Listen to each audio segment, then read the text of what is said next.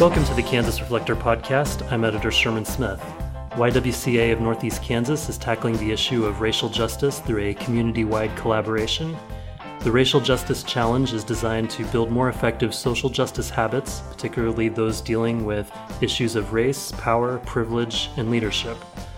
Joining us to talk about this important work are Romae Isom, Racial Justice Program and Training Coordinator, and Allison Marker, Director of Community Engagement for the YWCA of Northeast Kansas. Thank you for being here. Thank you for having us, Sherman. Thanks so much for having us. Let's talk about the Racial Justice Challenge and what is this all about, Romae? It is definitely about bringing more awareness to the community to kind of deepening our understanding collectively on these issues so that we can come together to better serve one another. In my opinion, I think a lot of our understandings at time can be wrapped around our own perspectives and our own worldviews. So this challenge gives us an opportunity to see things from others' worldview as well.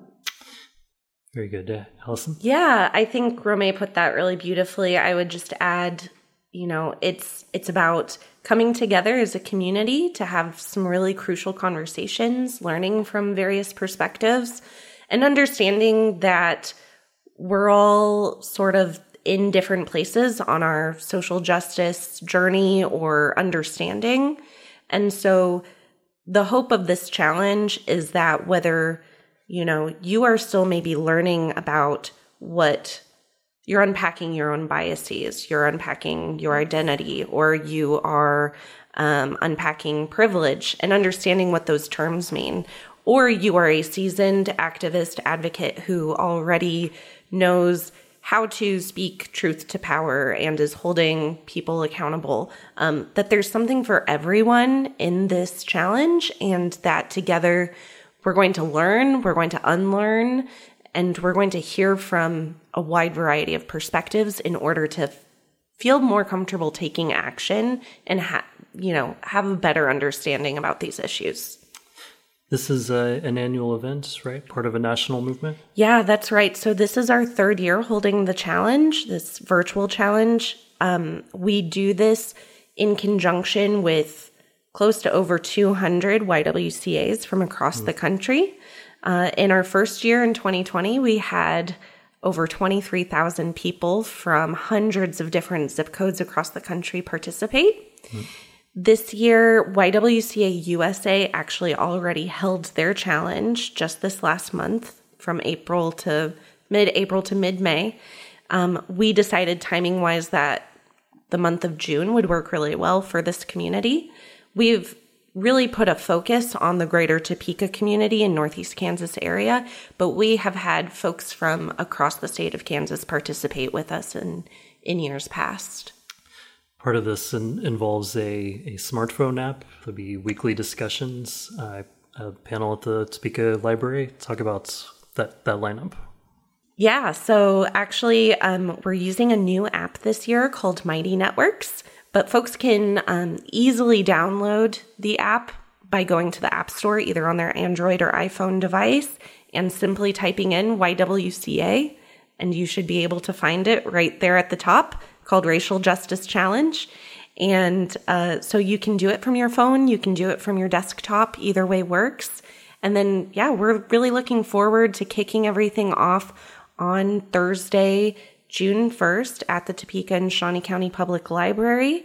We have some really great panelists that will be joining us, moderated by our very own Sherman Smith. I'll be there. Romae, I think part of what we're talking about here is making people uncomfortable in a good way. Do you think that's a fair description of what some of this does? Absolutely. I feel like when you're uncomfortable, you're open to learn more. And like Allison talked about earlier, unlearning some things that we don't quite recognize that are innate in us, or not innate, but they're more like we were taught. This was learned behavior or learned mindsets or thoughts and perspectives. And so with this challenge, we're like, okay, maybe we can take a different perspective because we want to grow. We want to learn more. We want to see what our community sees. as indifference and injustices. So I do believe that it's very important for us to get uncomfortable around these issues so that we can expand our knowledge. Is there an example of a learned behavior that maybe somebody doesn't even realize that they have? Well, there's plenty of examples of learned behavior, but I would like to kind of talk maybe more about something like privilege, as Allison was speaking about. Mm-hmm. Sure. Even as far as if we wanted to take the everyday walk around our neighborhood, the width of our sidewalks. Mm-hmm. We don't think about that when it comes to our just our daily lives, the environment that we're in. Yes. So without reference to maybe our community folks that are in wheelchairs or have accessibility issues, we don't think about those in our everyday lives if we don't have that that barrier or that obstacle. It's very, very interesting. This is part of the broader mission of the YWCA of Northeast Kansas, right? How does this fit in? This fits in several different ways. But the one obviously standing out is our attempt to eliminating racism. Mm-hmm. And our attempt to eliminating racism is to kind of just shed light on our thoughts, our implicit biases, and other things that... Allison, what are some of the other examples of the work that the YWCA does? Yeah, so we've actually been in the Topeka community for 135 years and nationwide for, I think, over 160 years. But our mission, eliminating racism, empowering women, and promoting peace, justice, freedom, and dignity for all, plays out in YWCAs across the country in many different ways. So for us, that means meeting the needs of survivors in our community. It means providing safe and affordable childcare for families. And it means providing meaningful community conversations and dialogues like this challenge, like the Racism 101 trainings that Romae and others in our staff provide to community members, our Racial Justice Book Club. So for us, our mission is really bold. And I think to pretend that we are going to achieve our mission in our lifetime is absolutely naive. But we have to start somewhere. And I think part of that is coming to better understanding and becoming more open to being vulnerable, in a space where we can really talk about how these issues play out and affect community members. One of the things about this particular challenge is that you're not doing this alone. You have a number of community partners, right? Yeah, that's right. So the Topeka and Shawnee County Public Library has been an essential partner in this challenge over the last 3 years. They help us facilitate online Zoom conversations with participants. We'll be holding the event there. They always help folks who are maybe in need of technical assistance. So libraries across the country really have been a really natural fit and natural partner for YWCAs doing this work. We also partner with a number of local corporations who see this as a really great exercise for their staff to get educated and have crucial conversations within the workplace about how these different issues play out. And then we also partner with a number of statewide and local advocacy groups. So the League of Women Voters. I can't say necessarily other groups right now, but every year we find a lot of mission-aligned organizations that get their members to be on board, and they help us spread the word. So it's more than just a YWCA program. We really want this to be sort of a grassroots community program. No. Romae, would you say the feedback that you're getting from these community partners, it's positive, right? Nobody's complaining about diversity training, those kind of political issues that we hear sometimes over at the State House? No, I have not gotten any negative feedback about the challenge at all. In fact, I've had the opportunity to kind of clarify what the challenge is going to be like. I've had the chance to kind of go through a little bit of the material, what they could expect and different things like that. So I've kind of gathered a lot of interest around what the challenge is going to be like. What are some of the things that you hope to accomplish by doing this in Topeka and the surrounding areas, Romae? One of the things that I would hope to accomplish is more of a unified understanding. Of course, like Allison said, we're not going to understand, and then we're not even going to fulfill our mission at the YWCA in this lifetime. But just to garner or gather more understanding of one another, so more of a unified community front. And as she said earlier, we'll make this more of a grassroots program and not just a YWCA push annually. Yeah, that being said, I think we do want this to also be a platform to jump off and jump into taking a deeper dive into some of these issues. We hope that people who participate in the challenge remain involved with YWCA's mission through our wide variety of programmings, or that they become volunteers. One of the things that we know that is essential for us to be working on right now is declaring racism as a public health crisis. So with YWCAs across the country, we're actually going to be pushing for that at the federal level. There is now a bill that has been put forth in Congress, but we're also going to be really working to make that a real groundswell in the greater Topeka community to get racism declared a public health crisis here in Topeka.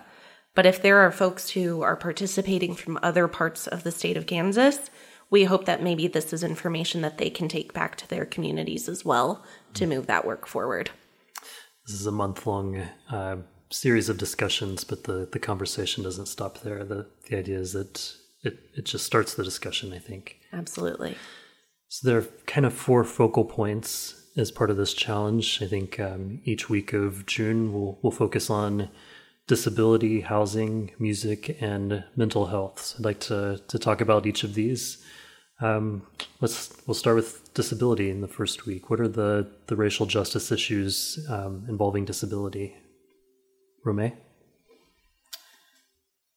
Well, so the challenge starts speaking on eugenics.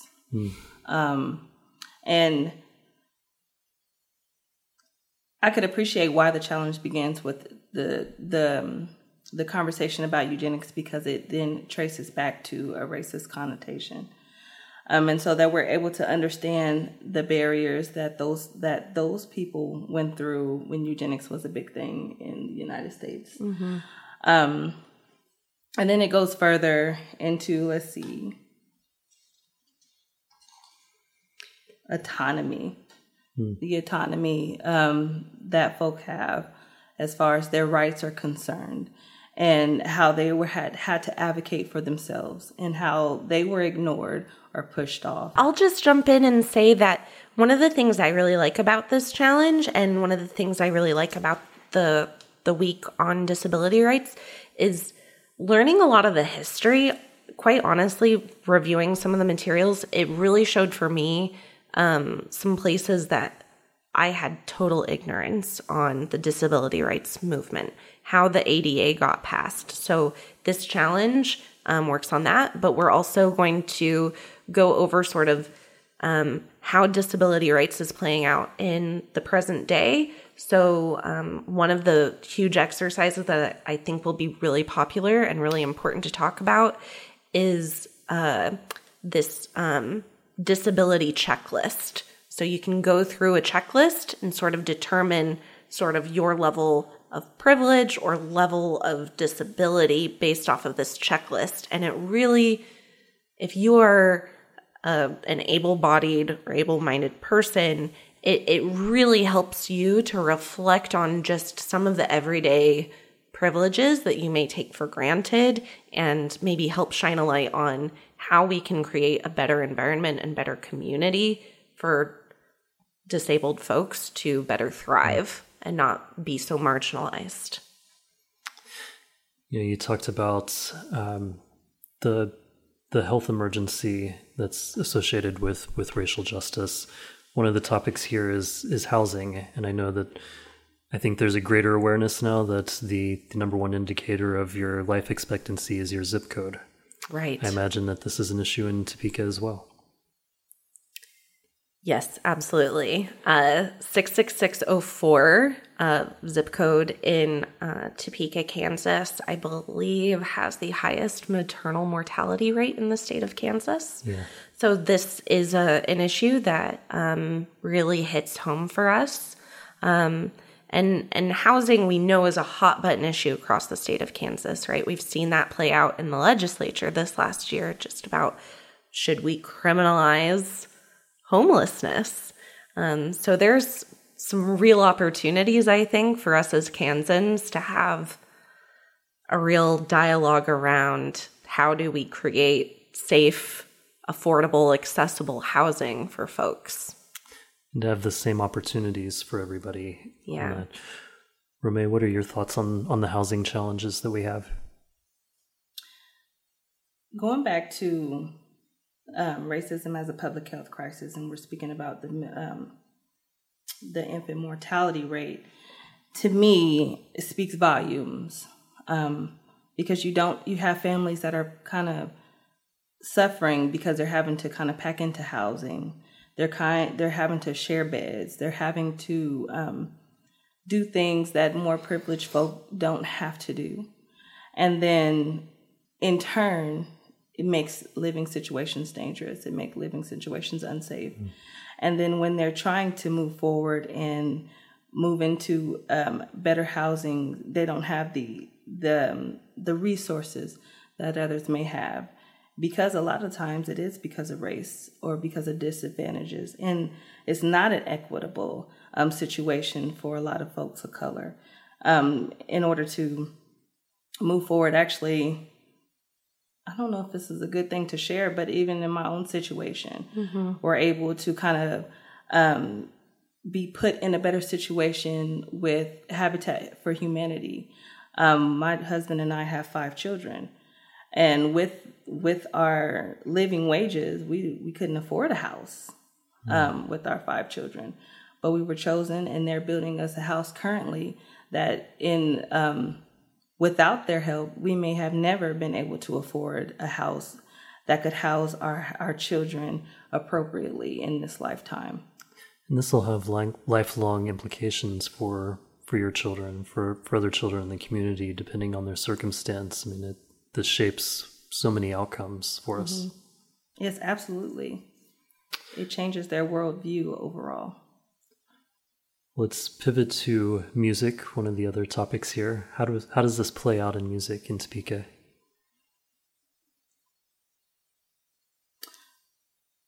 I would say that on the music scene, from this perspective, music is art. Mm-hmm. And if you take the art from the artist and you make it your own, you take away their voice. And you see that a lot as far as music is concerned. You take their voice away and you make it your own. So therefore, you're speaking for a person. You're taking away their autonomy in an odd way, or I would say a weird way. And their ability to speak to matters like political matters or personal matters, or all the intersections that we're talking about in the racial justice challenge through their art, through their expression. And the history of music shows that we talk a little bit about the Rock and Roll Hall of Fame, mm-hmm. and how that comes from Black folk and them speaking of their experiences and how that changed based on racism and based on their understanding of music and wanted to kind of make it palatable for a broader audience. Allison? Yeah, there's just a whole lot to unpack culturally in the week on music that I'm a bit of a music nerd myself, so I'm really excited for this week. But yeah, we've partnered with the Rock and Roll Hall of Fame on a lot of the content for the Music Week. Oh, very cool. So like Romae mentioned, the cultural appropriation that has happened, I think that's become such a buzzword that people may have a misunderstanding about, but really centering it back around the importance of making sure that we're giving voice to, the creators and the folks behind the thoughts and the music. So one of the big profiles that we'll explore together is Big Mama Thornton, who is kind of known as the mother of rock and roll, but in many ways for a long time was sort of in the shadows of all of that and overshadowed by some men, white men. For anybody who doesn't know who's listening, tell us who Big Mama Thornton is. Other than mother of rock and roll, I don't know terribly too much, but didn't she write You Ain't Nothing But a Hound Dog? Is that her? I believe so. Okay. Yes. Which then became obviously a very famous Elvis Presley song. So, but together we're going to learn a lot about some really cool music artists from all kinds of different backgrounds. I had the great fortune in Chicago a few years ago to go to the old Chess Records studio, and it's a fascinating place where so much great music was made, and it's interesting because you realize as part of the learning experience there that you have a group like the Rolling Stones who come to America, having named themselves for a Muddy Waters classic, and the journalists here didn't know who Muddy Waters was, as they had to explain who. This is the person we named ourselves after. White artists could get these opportunities, could get on TV, could sell a lot of records at a time when black artists could not. And the white artists were basically imitating the black artists. Yeah. The final topic we have here is mental health. Romae, what do we need to know about the racial justice challenges with mental health? Mental health, it's like we talked about the broad issue of music. Mental health for me, it kind of encompasses all of the themes for the racial justice challenge, because you can see how disability could affect mental health, housing could affect mental health, and then we talked a little bit about the cultural appropriation and how music could be an outlet for a lot of different things and a lot of different feelings and emotions, and how that is sometimes snatched and even almost used as a tool against folk. So mental health for the Topeka community is sometimes misunderstood, I believe, because the community as a whole may not take the time to realize all of the intersections and different things that contribute to the mental health of a person. And even how, as a person of color, mental health it deepens. The issue of mental health deepens because of all of the obstacles and barriers and intersections that people of color deal with that are sometimes ignored. And so therefore, there's more things, more pressure piled on top of folk of color. So that's something that we definitely focus in on in the mental health, in the racial justice challenge. Do we have enough resources for mental health care? Personally, I do not believe that we have enough mental health resources in this community. No, we see that play out firsthand in our direct services at YWCA, right? Like that, by the time we are seeing survivors or the emotional, mental toll that's taken on mothers and families, that the lack of resources, the stigma, and just how it seems we are always in sort of triage mode. We're not moving forward. And one of the things we love to talk about at YWCA a lot is this concept of community care, because people love to throw around the term self-care. You can't self-care your way out of racial trauma, generational trauma. You can't self-care your way out of an abusive relationship. Trauma experts talk about needing a support network around you. Exactly. Absolutely. So that's that concept of community care. We need robust social services and a safety net for folks. And we need better prevention in order to be able to to have better mental health. And then one of the other things we'll talk about during the mental health week is the mental health issues specific to LGBTQIA plus folks. And I mean, one of the most important things I think we'll need to do during that is just acknowledge the mental health toll that has been experienced by LGBTQ plus folks in the state of Kansas just in this last year. I've talked to mental health professionals who say, like, if your leg was broken, everybody understands you need some sort of health care to address this broken leg. Mm-hmm. When we have mental health challenges, we don't view it in the same way. How can you get people to acknowledge that these mental health ailments need this kind of treatment to break through that stigma? I think a lot of that would be us, as we do the Racial Justice Challenge, we will address, or the Racial Justice Challenge itself will address a lot of implicit biases. Mm-hmm. Because we can see that a person's leg is broke, but maybe we don't give the same grace to a person with mental health barriers because we have implicit biases. And we don't look to understand as deeply as we would if a person was hurt. That would be the start. Yeah. Something that I would say. Absolutely. No, and I think also being able to share, I think everyone has at one point in their life experienced some sort of mental health issue. Absolutely. We've all experienced mental illness. And so being able to share vulnerably through the app, through community building, whether it's through one of our Zoom conversations or in the chat, we hope people can just come to a better understanding. Developing that empathy piece, I think, is a really important part in all of this. Absolutely. And I think just the Mighty Networks itself being the space for those vulnerable conversations, mm-hmm. And those transparent conversations gives us the room to see that we are not by ourselves, we're not alone, and that we're not the only ones with these thoughts, or we're not the only ones that lack this knowledge. Right.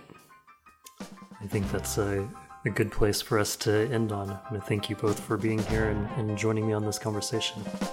Thank you. Thanks so much for having us.